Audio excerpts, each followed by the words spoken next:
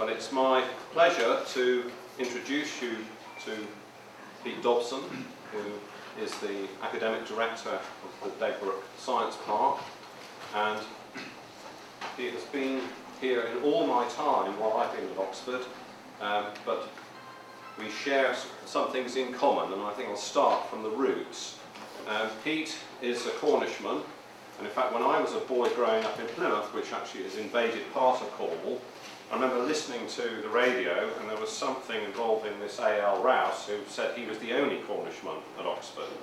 So it was a great surprise when I became a lecturer here to discover that Pete was not only alive and well, but fully Cornish, and even possibly with links to Plymouth Argyle.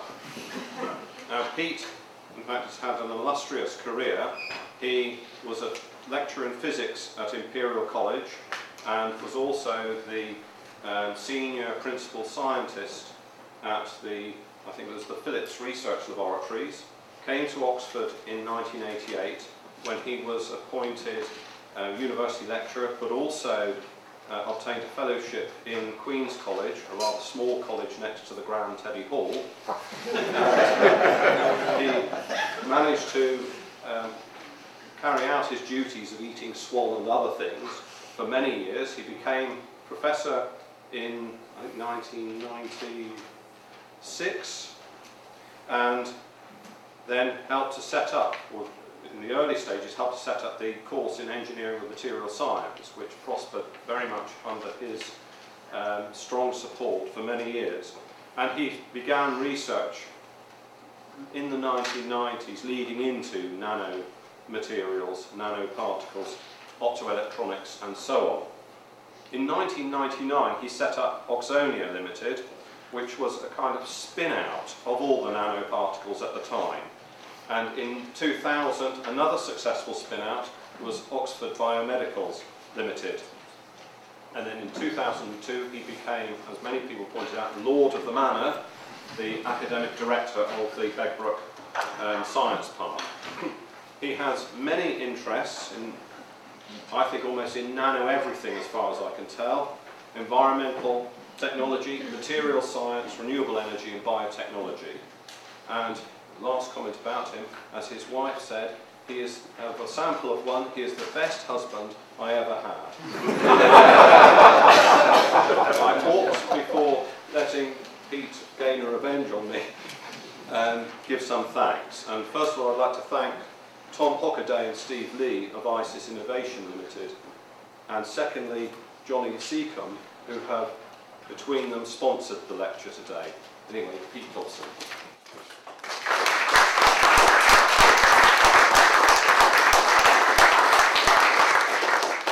Thanks very much, Alistair, for those kind words. When I came to this department in 1988, one of the first things that happened to me here was that I found that they'd forgotten to give me an office. And I had the rare privilege in those days of being allowed to work out of my car, parked in a car park. But Steve Sheard, appointed at the same time as me, did have an office and very kindly allowed me to use his for much of the time. Now I can't complain because I've got this massive office up at Begbroke, an old farmhouse. I don't occupy the whole thing, although sometimes it seems like it, they say. But it's quite a change from the days when I was camped down in the car park here. While I'm on this picture, I'm not saying anything explicitly today about the wonderful building we built at Begbroke for spin-out companies, but here's a picture of it. It's the Centre for Innovation and Enterprise, and this has completely confounded the critics within the university who said that we could never run such a thing. We've not only running it, but the team we have at Begbroke managed to fill this to 100% capacity within a year, and we have a waiting list that would fill it probably again if we had a similar building. We hope to have new buildings in the next few years when the controversial decision about a new road is made. What I'm going to do today is tell you a little bit about the park, very briefly, because whilst this is my full-time day job, there's lots of stuff going on at Begbroke which has led to us really trying to figure out what things like innovation mean, and I'm going to say a few words about that. And then when I've finished rambling on about innovation, I'd like to give you a snapshot of some of the projects we've got currently happening at Begbroke and which are growing, largely because of the activities up there, but also because of work with colleagues in many departments which are expanding some of this so-called nanotechnology. So here we are. The university purchased this site back in 1998, and it was exactly as it looks in the picture here, with an old Dutch barn which is falling down, lots of sheds in various states of repair, farmhouse which was a condemned building at that stage, and you could only enter it with a hard hat, and even then there were bits of floor missing.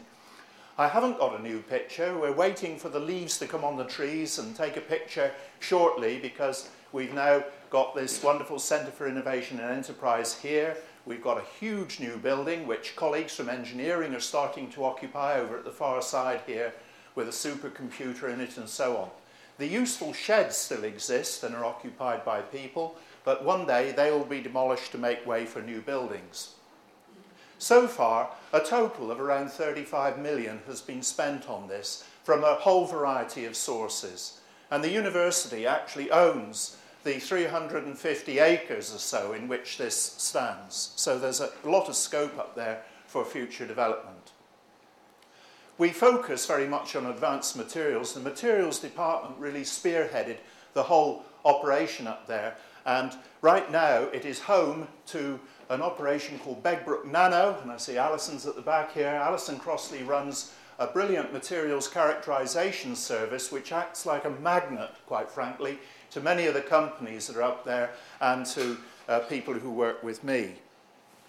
So I'm going to talk about innovation. I'm also going to, as I've been sponsored by ISIS, I've got to say how much I appreciate the way that they promote commercialization, and I really do mean that, and I hope this will come across when I describe two of the companies that I've been involved with starting. So I'll describe two of the spin-offs that I've been involved with. There's a time gap between innovation and commercialization. And this is one of the things, I think, which the government, despite all of its words about innovation, has not yet fully taken on board. And I'd like to just talk about that time gap, because I think that's one of the lessons that I personally, and we collectively in Oxford, have learned about this.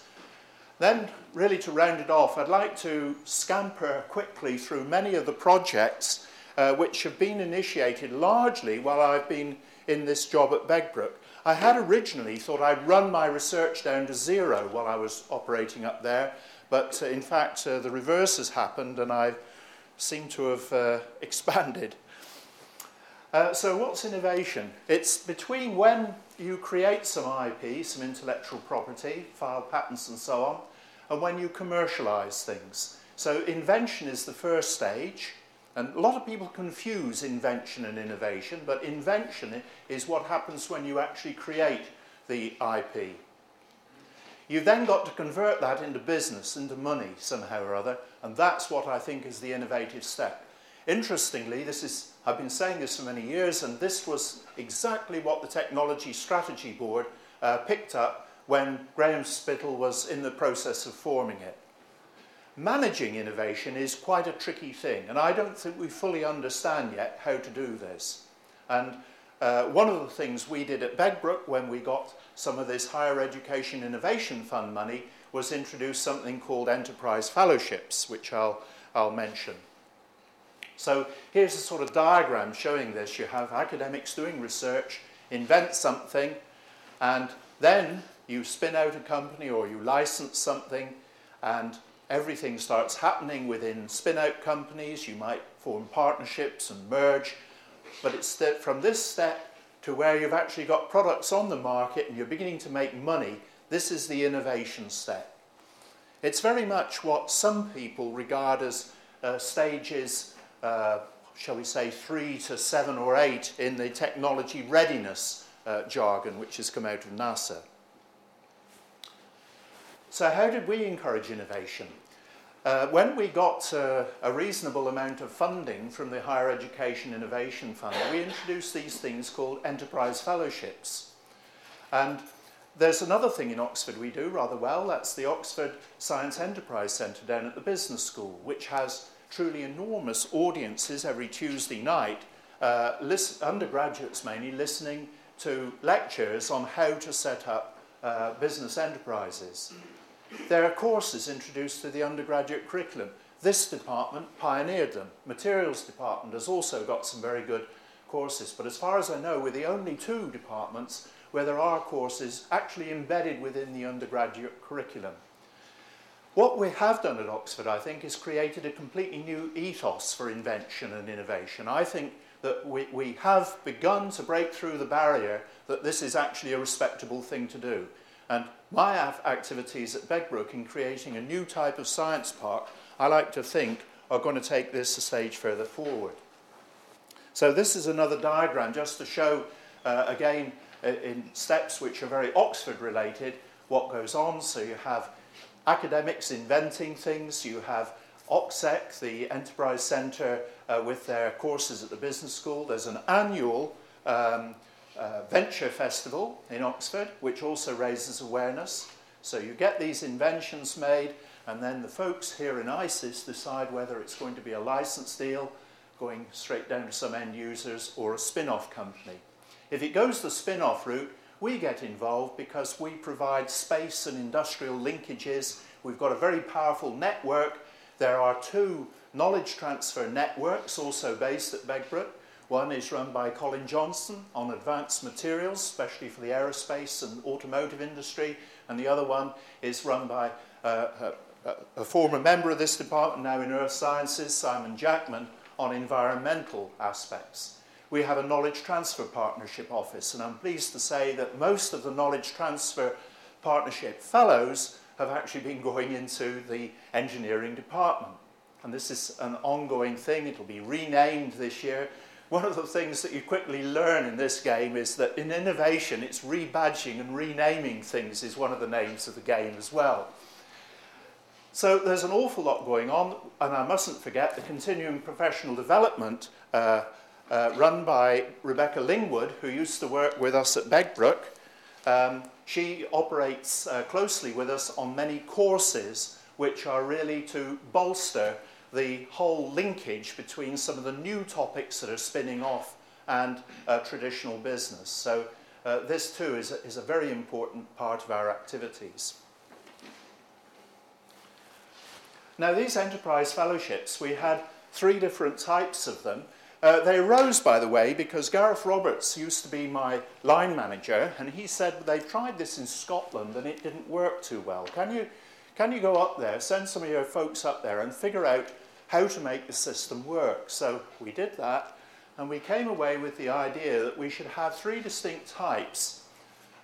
These industrial research people are essentially postgrads and postdocs who've invented something and want to actually run with it and commercialize it. The next category, business development fellows, were people who we saw as being embedded within ICIS innovation, possibly helping these people, and at the same time almost serving like an apprenticeship with ICIS innovation so that they could, in the future, become program managers within ICIS. But there was a third type we also thought of, and that was somebody who would work with the CPD unit to develop modular courses in key areas.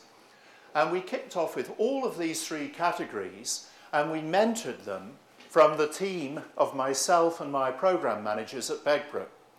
And in the 3 years we ran this, I think we were very successful. We had 17 fellows, set up 6 companies, several license deals, more than 17 patents, and quite a few new courses in 3 years. Only one of the 17 has actually not stayed in this field of knowledge transfer. Only one, which I think is a pretty good record. That one is probably earning more than everyone because he's now in a bank, but that's engineering for you. I've said a lot about ICIS, and I want to just use 2 slides that I pinched. This one I reformatted to make it a little bit more clear for certain lighting in rooms, so I removed the dark background and inverted all the letters and things like that. Tom Hockaday, who's here, tells me that already this 36 number here is a little bit on the low side. They've recently expanded quite a little bit. Now, the Oxford model of innovation, as this is often called, is organised like this for a very good reason. You've got a kind of wall between the administration in the university that looks after all incoming contracts, and then this ICIS Innovation are the people we go to when we file patent suggestions, and these are the people who are going to commercialise our patents. And you want to have some sort of wall between the incoming and the outgoing with these feedback loops, so that nobody does anything very naughty like taking money from one company and then either forming another company without that originator's knowledge or even licensing it to a rival. So these arrows here refer to the checks and balances that ICIS makes when they're confronted with an invention. They find out where that academic got the money from, and then the information comes back that yes or no, it's okay to license this to Rolls-Royce or General Electric or Pratt & Whitney or whatever. This system, I think, runs really well. As a very happy end user of it, I've got to say this has worked really well for me and colleagues. And I think it's a slick operation now that's developed in Oxford, and one that is being copied worldwide. This is another ICIS slide that I've pinched, but this shows where we're positioned at Begbroke. This was a more recent aerial photograph taken by my wife and I in a helicopter on a rather foggy day, so that's why it's a little bit foggy, and we've compressed it to a small size down here. We're waiting for a nice sunny day in the spring to take the next picture. We're now under the line management of the Maths and Physical Life Sciences division here. So we fit in under that division. ICIS Innovation and Research Services are under the administration, and the Business School, of course, reports through the Social Sciences division. But there's very strong linkage between these four at the bottom here. A typical cost of a startup when we formed Oxonica would have been like this. This was pre-full economic cost days, so this amount of money here looks on the small side by today's standards. This would be more like 200, 250 K nowadays. And this particular one that started Oxonica was a small grant running for 2 years for a postdoc. We made a lot of discoveries in those days, filed quite a lot of IP, some of which was good, some of which was bad. It got filtered out later. We hunted around and found a future CEO and kicked everything off. And the typical amount of money you might raise is around about £1 million to kick off, and that would probably keep you going for about 2 years with a few milestone conditions along the way. And in that time, you would acquire premises, build up your team, get some equipment, do much more serious market information gathering than you do there usually. You generate more IP, which in this case, if you're wise, belongs to the company rather than the university. But you retain very strong university contacts. And it doesn't have to be just with Oxford. In Oxonica, we formed relationships with about 4 universities. And then, as usually happens, you have to go for a second, maybe a third round of funding. And these are the sorts of numbers. This is where it gets fuzzy. In recent years, people have tried to go straight from here, straight into an IPO. And that is quite an interesting model, one we're looking at the moment with interest with some of the new companies which are in their sort of embryo stage up at Begbroke. I'm going to tell you about my experience now with 2 companies, Oxonica and Oxford Biosensors. This one was an engineering company, although Gareth Wakefield had been a postdoc in materials, and I have to say that all my life I've worked strongly with the materials department here, and I often look upon this as half engineering, half materials, especially because we couldn't have gotten anywhere without the electron microscopy that the materials department has, and now is operated by Alison Crossley. Oxford Biosensors was a joint effort between chemistry and engineering, and Peter Lee and myself got together with Alan Hill and Luet Wong. We tried to form Oxford Biosensors way before the year 2000. In fact, we got very close to founding it in 1994-5, but this was before the days when ISIS was so highly organised and slick as it is today, and we sort of let the potential investor slip between our fingers. I remember well because that first investor would have put enough money into the company to have really taken us much further than we were under the later arrangement. But this is another reason why I think ISIS has done such a great job kicking off under Tim Cook's leadership and carrying on in the same way as it does today. Anyway, Oxonica started after about 7 years of background research. Its current focus is in these areas: energy, environment, and healthcare. Very much solution provider. We started off in the first 6 months as being a technology-driven company. Big mistake, huge mistake. Never do that. We're now a solution provider, and I try to get everyone I get into contact with to think in these terms. We took in a total of about 2.3 million from Angels and DTI awards, about 8 and a bit million from institutional funding. We were generating revenue from about 2002, and our big thing was making nanoparticles for applications that customers specified.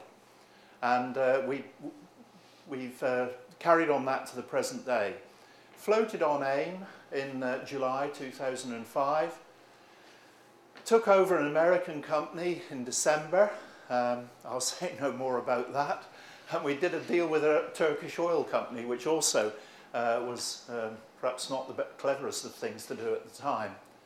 Currently, we employ about 40 people. Most of them now are in the States, and they've got a very strong commercial and industrial background.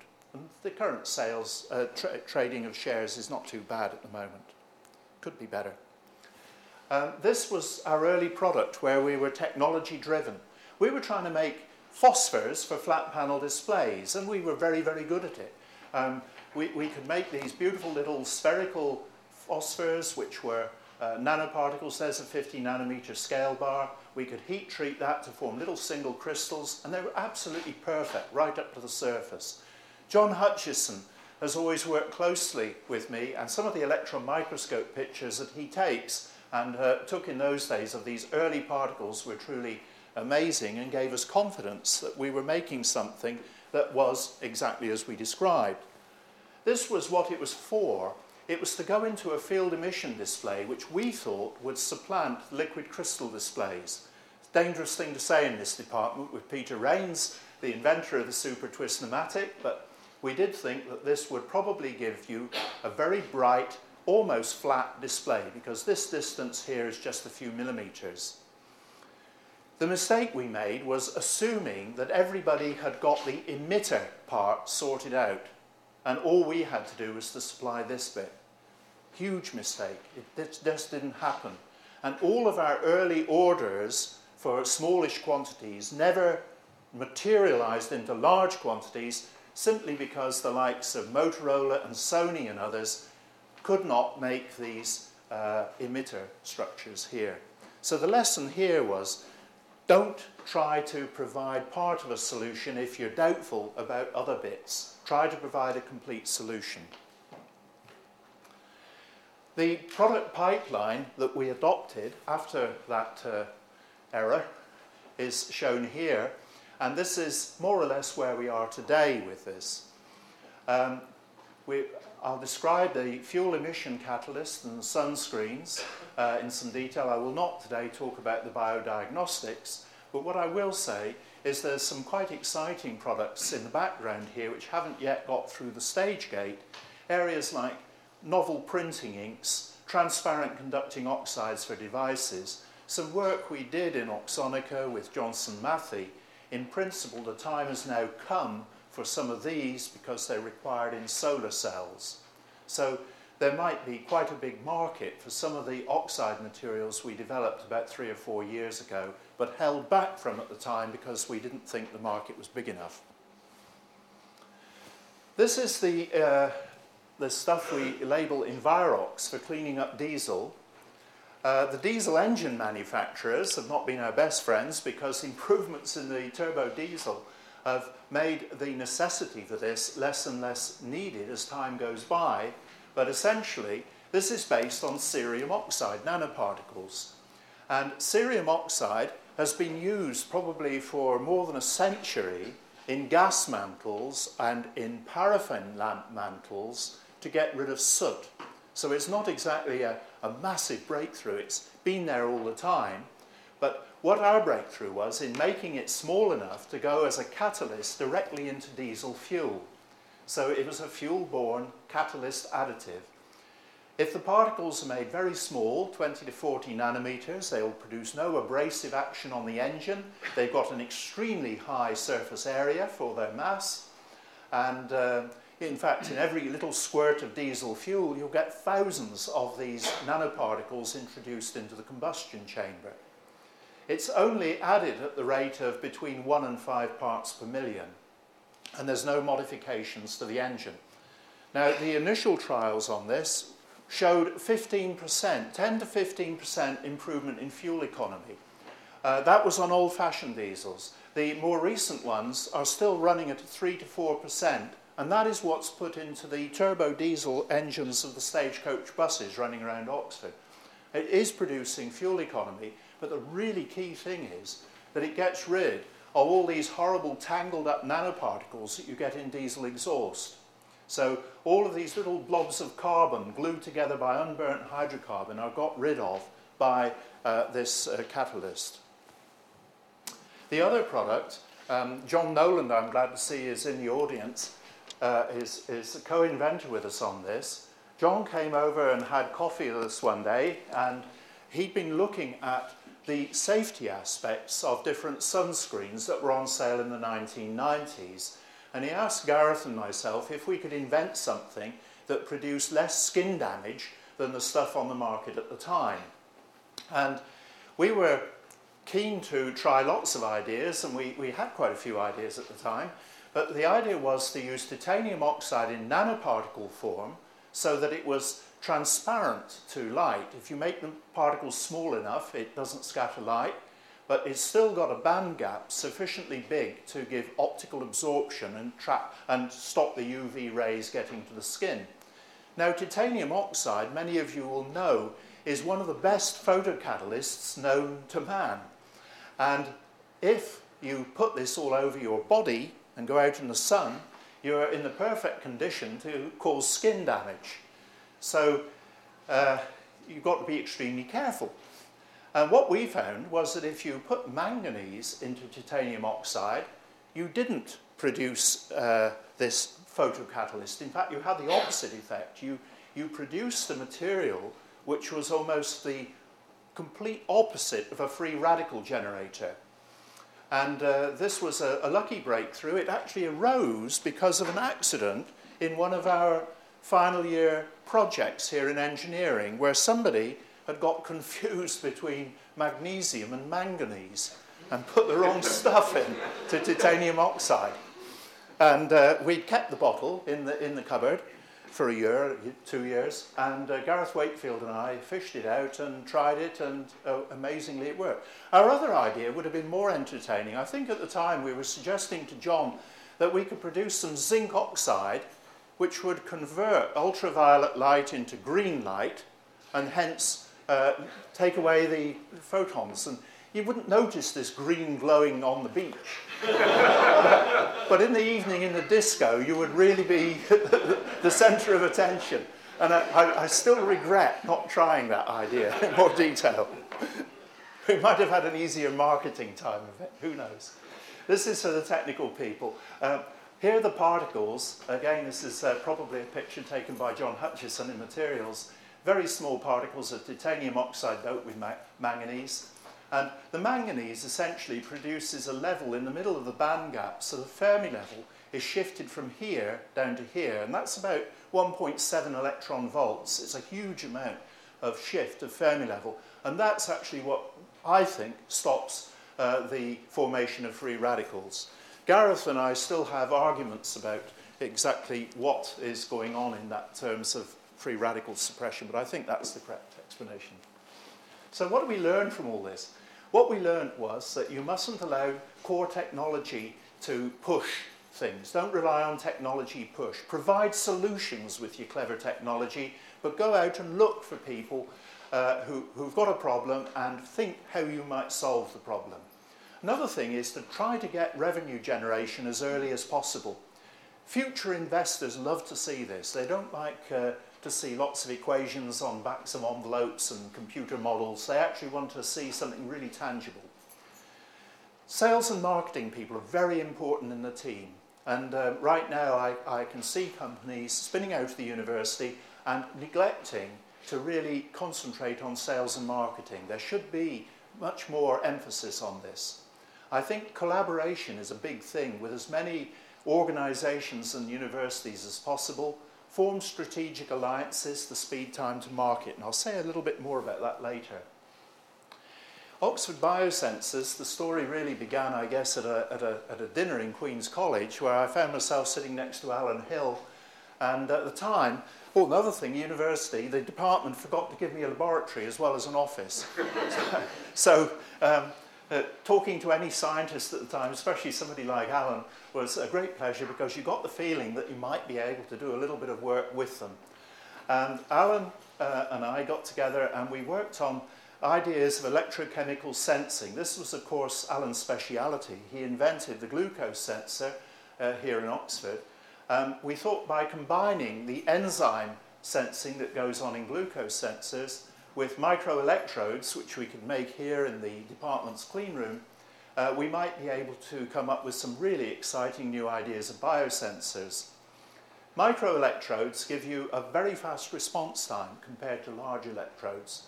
And Peter Lee made some beautiful silicon-based structures here in the clean room. The cost of those was a bit on the high side. When we worked it out, we thought, well, they're going to be about £100 a pop, and you throw them away after use. Not a great idea, great model.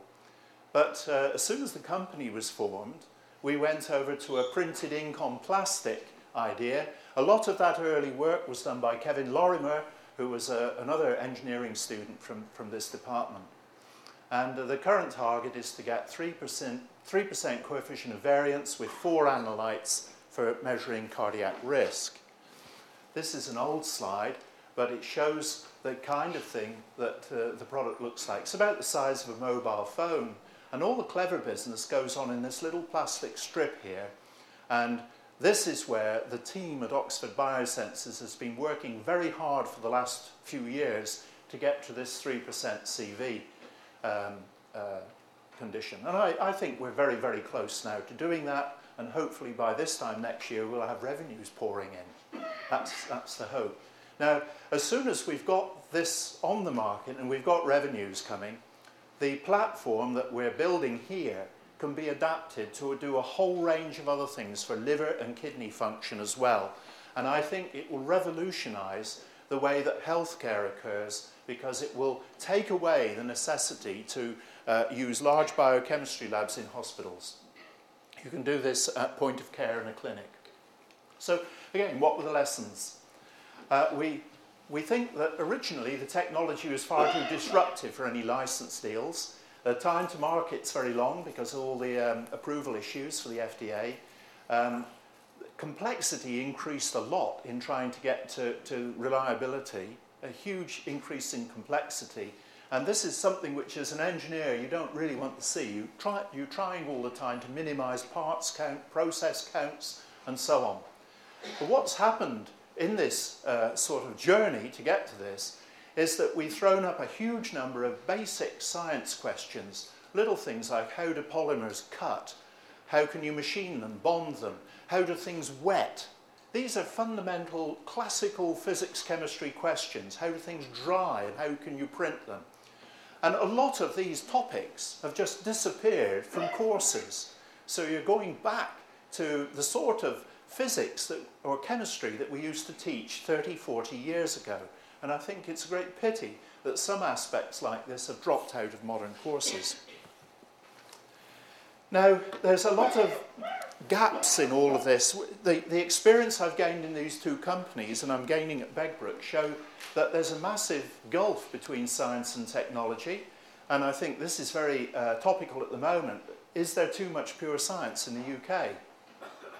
And you know, with all the discussions of what's happening to STFC at the moment, and the cuts in some of the big programs, and they're all moaning about it, especially the physics people involved in big science experiments. And I'm one who's going to say, yes, there has been too much emphasis on pure science, and it's not a new phenomenon, but it's something we've got to do something about.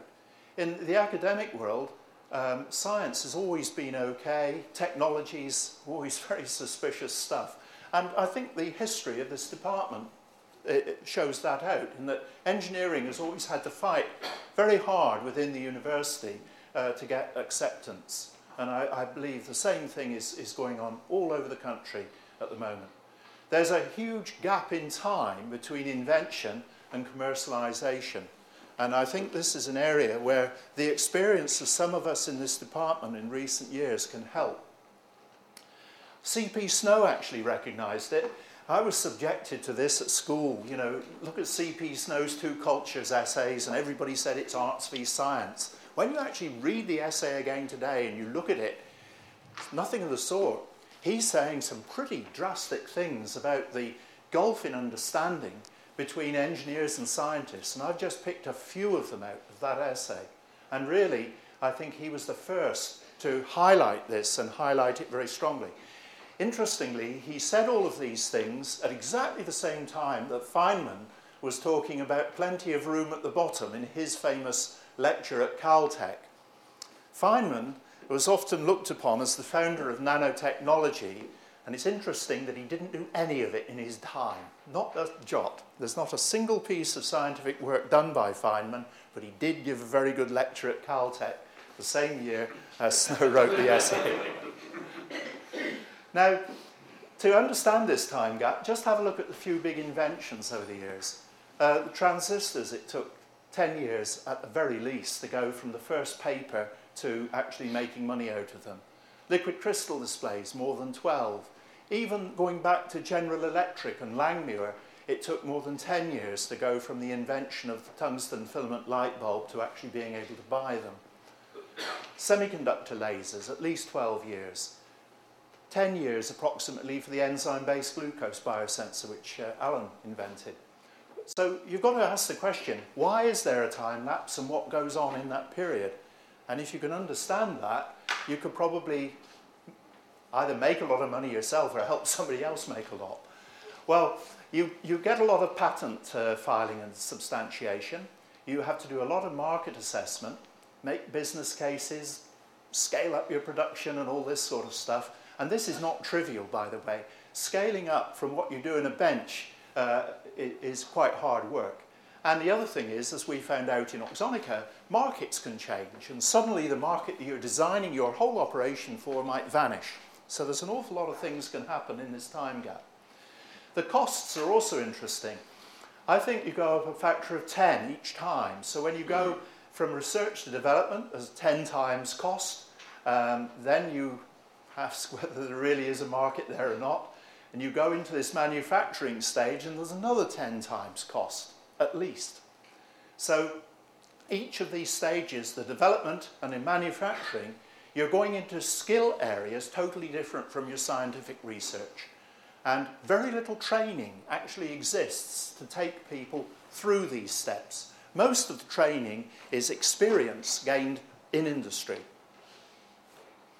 This is a sort of, I pinched this sketch originally from a business school presentation. No one would quantify what risk meant or value meant, so there's no units on these axes at all. And nobody actually put times on here, but I've put 12 just to be consistent with what I've just stated. And what I'd like to try and understand, and I've been trying to understand this in my current job, is how to shorten this time or even understand the dynamics and what these things really mean. Can you shorten the time gap? I think it's possible to do so, and I think the government really should do a little bit more to help, like it does in the States with the Small Business Innovation Research Scheme. And there is, mooted in the latest papers, and lots of them have come out on innovation recently. There were two in March alone, one from the DIUS and one from the Treasury. They were a day apart. And they mention innovation in virtually every other sentence, but they talk about the schemes, but they haven't actually introduced them yet. But it would be great if they did. The risks and market dynamics need to be understood, and I think there's a bigger role for business schools and maybe even banks to get involved in this. There's a new culture of entrepreneurism needs to be instilled, and I think that's what is happening. So ideally, I'd like to see the 0 to 12 come down to 0 to 6 years, and I think you can do this by forming partnerships, using toll manufacturing. Identify a manufacturer who's nearly got your process already, and then do a deal. So can we speed up innovation? I think we can. You mustn't push technology is the message I want to get across tonight. Have a balanced team, especially get help on the sales and marketing side, and try to form partnerships wherever you can. And I think this is very important. Treat investors' money as if it's your own and take them into your confidence and respect them. A lot of academics tend to take the money and run and not wonder why. They do, honestly. And this isn't a good thing because you'll never be able to get money again if you take that line. Not from investors anyway. I think we've got the environment out at Begbroke to make this happen, and it's largely because we work so closely with other colleagues in the university at all levels. I'd just like to run through a few new things we've initiated, and one of the things which is really coming to the fore, and it's very, very exciting, is nanoparticles in medicine. And a lot of this was kicked off by a colleague, Carl Morton, who's a London Technology Network Fellow, who I line manage in that capacity of his, and he's put together a loose sort of network of people with common interests. We're designing also here, designing in the engineering department, image enhancement particles, new particles for targeted drug delivery. So this was Carl, he helped a lot of this, and Begbroke Nano plays a very big role in the analysis side of things. Ian Thompson joined us from NERC, he's now in the engineering department, albeit based at Begbroke, and he's doing a lot of microbial cell interaction work. So we've built this sort of team, and I've added the IBME to this because colleagues in the IBME want to use some of the nanoparticle expertise that we've built up. So very swiftly going round here, Carl's based in the Obs and Gyn department, along with Ian Sargent, Paul Harrison, who's here tonight, very glad to see him, from haematology. We work with Adrian Harris on oncology, looking at particles. A lot of these, we're looking at particles that are already there in the blood, and we're trying to understand what role they play and how we can measure them more quickly. And Bika Boom, I'll show you some of her results in a minute, is our NIH-sponsored student. We've got a lot of instrument companies now on board talking with us. This is Ian Thompson's area, Phil Legrani on the microfluidics side, and then NanoSafe 2 is a project which Monica Ratoy, who's here tonight, is the postdoc on. This is looking at the safety aspects of nanoparticles. So all of these come together in this loose-knit but very effective network which we've built. I guess a lot of it started with a student from engineering called Robin Taylor. He actually was an engineering undergrad and became a materials postgrad. And he and I were constructing really complex particles. We were self-assembling by electrostatic forces particles like this. Start off with a core of silica, put lots of magnetite particles around it, encase the whole thing in silica or some other material, and then we could put anything you like around the outside of that. We've done proteins, dyes, metals, and all sorts of things as these. And originally this was curiosity-driven research, just to see if we could do it. This is some microscope pictures showing this is where he got the outer bit too thick. In some cases it's too thin, and little bits of magnetite are probably popping out of the particle. But you can certainly take this now to quite an art and grow exactly what you want. And I'll show you one or two of those in a minute. Now, one of the questions we're just asking is what happens when a nanoparticle encounters a biological cell? Ian Thompson and myself are taking biological cells. They're probably things like E. coli in the first instance, we're introducing nanoparticles and we're asking, do they just sit around the outside and decorate it and make it look pretty, or do they pop through the outer membrane and do terrible things inside? We're using Raman microscopy and spectroscopy in some of these cases, and we're finding that Raman spectroscopy looks like a very promising diagnostic because you can apply it in more or less the living cell conditions. This is a picture taken by one of our former students who's just gone to Sheffield, showing silver nanoparticles decorating a microbe and not killing it. It's sometimes thought the silver kills everything. It doesn't necessarily. Sometimes it can just sit on the outer surface and show up the shape of the microbe. And we're trying to understand how particles interact with living cells.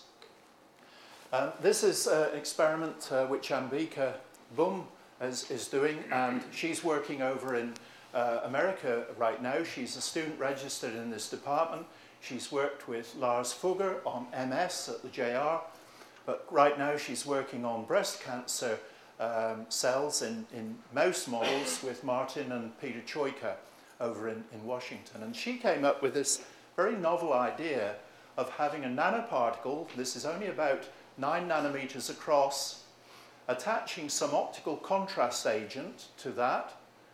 Not shown on this diagram is a layer of silica which is holding the optical contrast agent onto the magnetite, and then putting around the outside of this a recognition molecule, an antibody, in this case radioactive labeled. Now the beauty of these particles is that you can get enhancement of the magnetic resonant image because of the magnetic core. These things show up in fluorescence microscopy, and these show up in a radio label picture. So we've got tri-imaging, so you can look at either things at the whole body level, or you can look at sections taken from the cytologist under the optical microscope. So you can go all the way from the cell to the whole body with this sort of approach. And we've made many particles of this type. This is one which Carl Morton and Gareth Wakefield and myself are working on right now. We're taking a drug which has just come off patent, and we're putting it into a nanoparticle with a recognition molecule on the surface, and we're designing this particle so it biodegrades. So having attached itself to a tumour, it begins to fall apart and leak the drug directly onto the tumour site. At the moment, we're doing this without funding. We're getting these particles made for us by a colleague in Canada, and we're hoping to take one of the engineering students on during the summer to actually make these in the lab. We've got a whole list of possible ones to do here, by the way. This is an idea to take particles out of liquids, part of the NanoSafe 2 project. It's a self-assembly method on a microscope slide or an electron microscope grid. Monica Ratoy has come up with proving that this works. The idea is to take a slide or an electron microscope grid, put on a polyanion, which is negatively charged, then you can put a polycation on, which is positively charged, and doing it in this sequential fashion ensures usually that you get a very highly charged outer surface. In this case, it's positive, so it will attract to it negatively charged nanoparticles.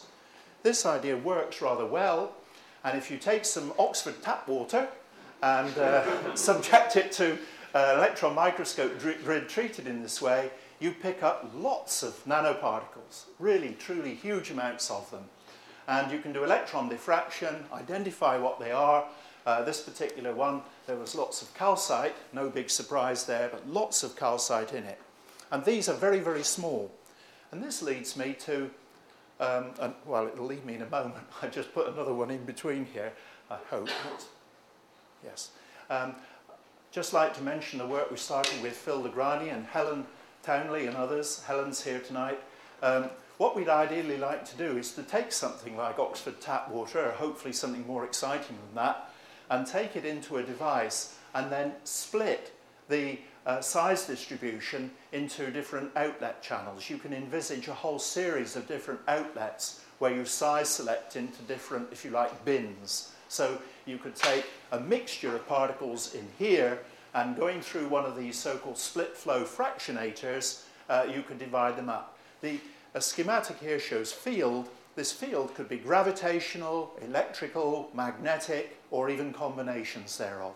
So this is something new that's coming into the activities of the department really as we speak. The slide here, this is Johnny Seckham, who I met after we had a failed attempt to get a knowledge transfer partnership deal going. Johnny has this device which is an electronic water conditioner, and it's very simple. He installed one in my house the other evening. You just wrap these coils around a water pipe. It goes through a box here of electronics, and essentially what you're doing is putting a low frequency field here. It's not a sinusoidal field. It's got very sharp cut on and cut off.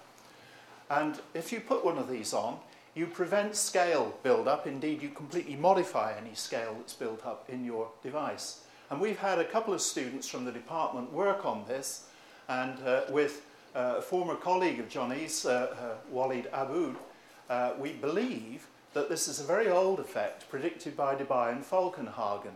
So if you've got this double layer around a particle and you suddenly reverse the field, the double layer and the particle don't behave quite in synchronism with this, and you get some overshoot. So you're exposing the particle's surface to some chemistry here that it wouldn't normally be exposed to. And we think that this Debye-Falkenhagen effect is one of the things going on in these water conditioners. And the implications of this for quite a lot of other water and bio-related things are really quite significant, I think.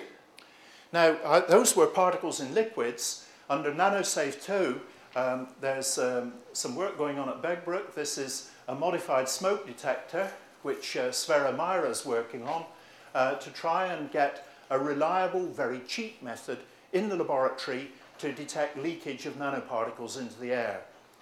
A smoke detector would probably do something like this, but we think it's got to be souped up and quantified in some way, and we're currently in the process of doing this, and instead of just an alarm on, putting a proper metering device on the end of one of these ionization type devices so that you can pick up very small quantities of particle. Now, Sverre's got some clever ideas of doing a bit of crude time of flight within here to actually give particle size distribution as well. And we're looking here to produce a device which is of the order of £100 or so, rather than the 100,000 that an instrument that would do all of these things is currently.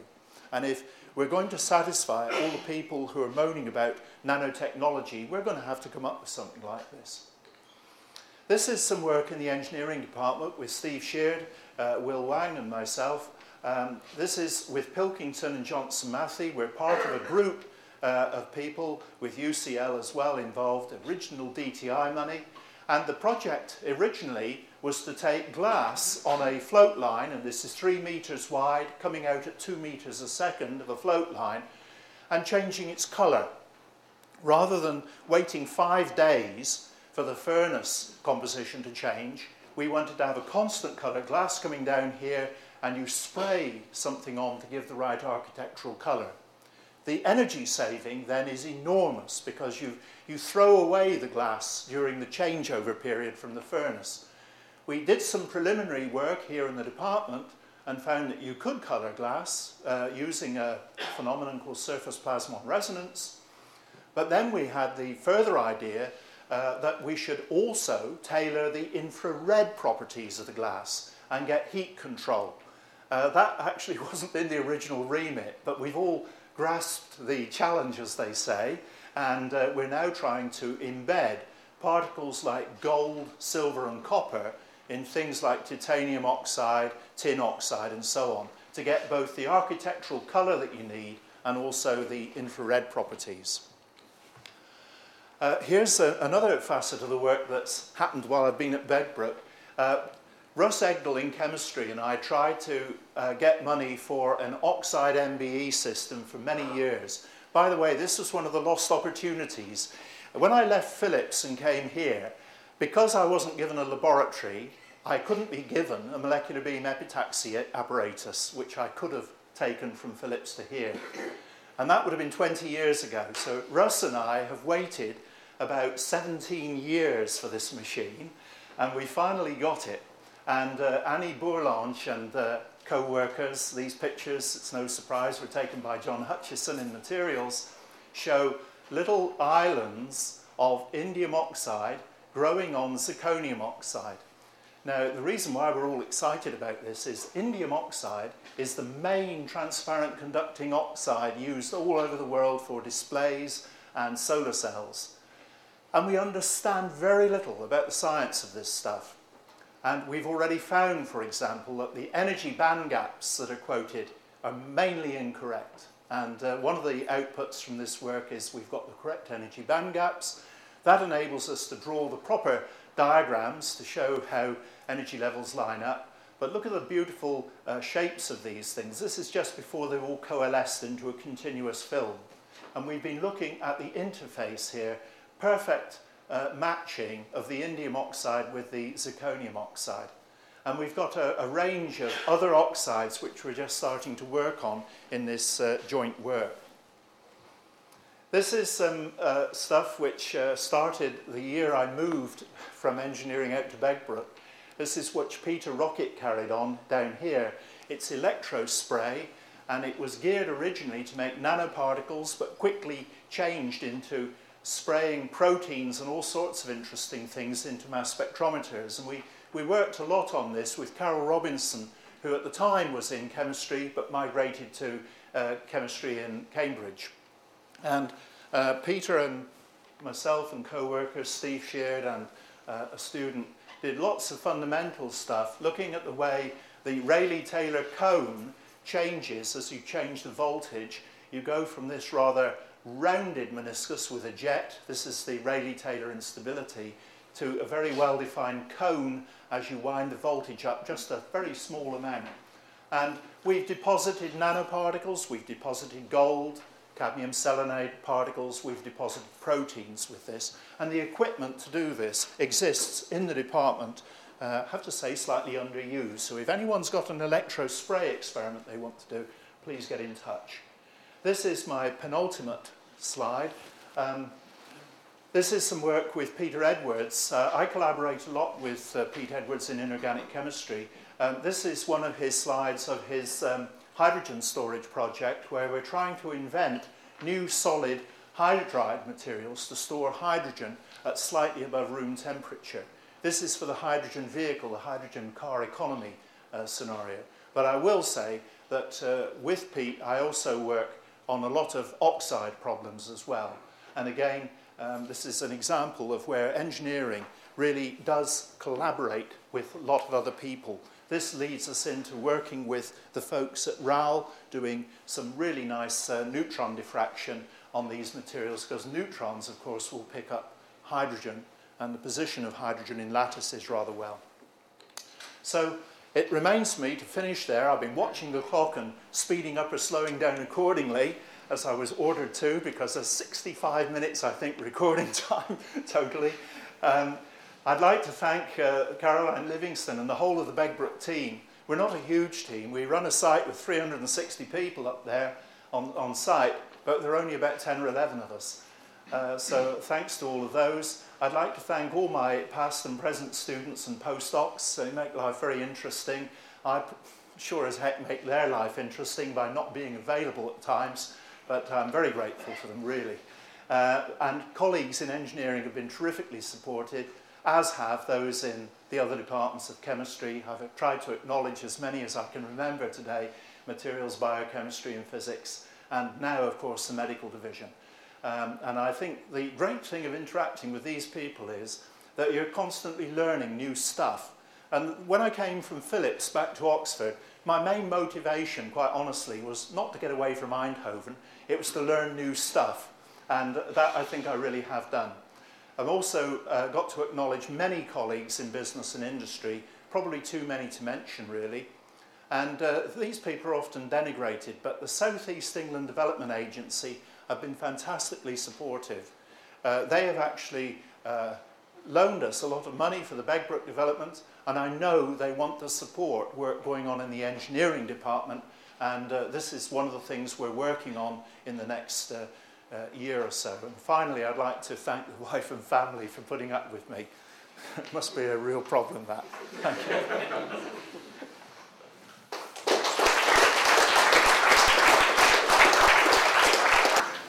Okay, thank you, Pete, for a very stimulating, informative, in many ways a very provocative talk.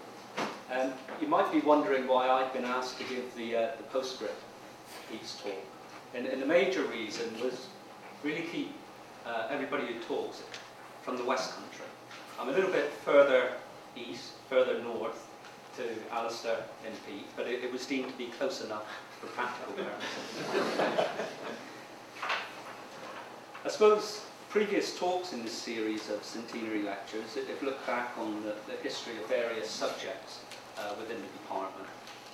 And I think what we've learned from a lot of those talks is how inventive engineers have been here over the last 100 years or so. Pete has introduced, I suppose, two new words to our vocabulary, or two recent words: nanotechnology and innovation. And the history to those is very recent. And personally, I've learned a lot from your presentation. I've learned a little bit more about what those words mean. Nano definitely isn't small. It's a massive subject with many opportunities within it. I went to a presentation last year and somebody said, nano means money. I think from the perspective of getting money for research. But you've demonstrated how nano will lead to opportunities for wealth creation, both for the individual, the university, and for the country. I think there are many other things that I've learned from your talk. The importance of generating a complete solution to a problem is something that we say to our students all the time, and you've reinforced that with your experiences. I've also learned if you want to be green, coat yourself in zinc oxide. And really, if we want to promote innovation, well, don't give anybody a laboratory. Encourage them to go to college, make full use of college dinners to interact with other people. And the importance of partnerships there, both academic and commercial, and the role of organisations like ISIS in terms of us developing the link between inventiveness and innovation.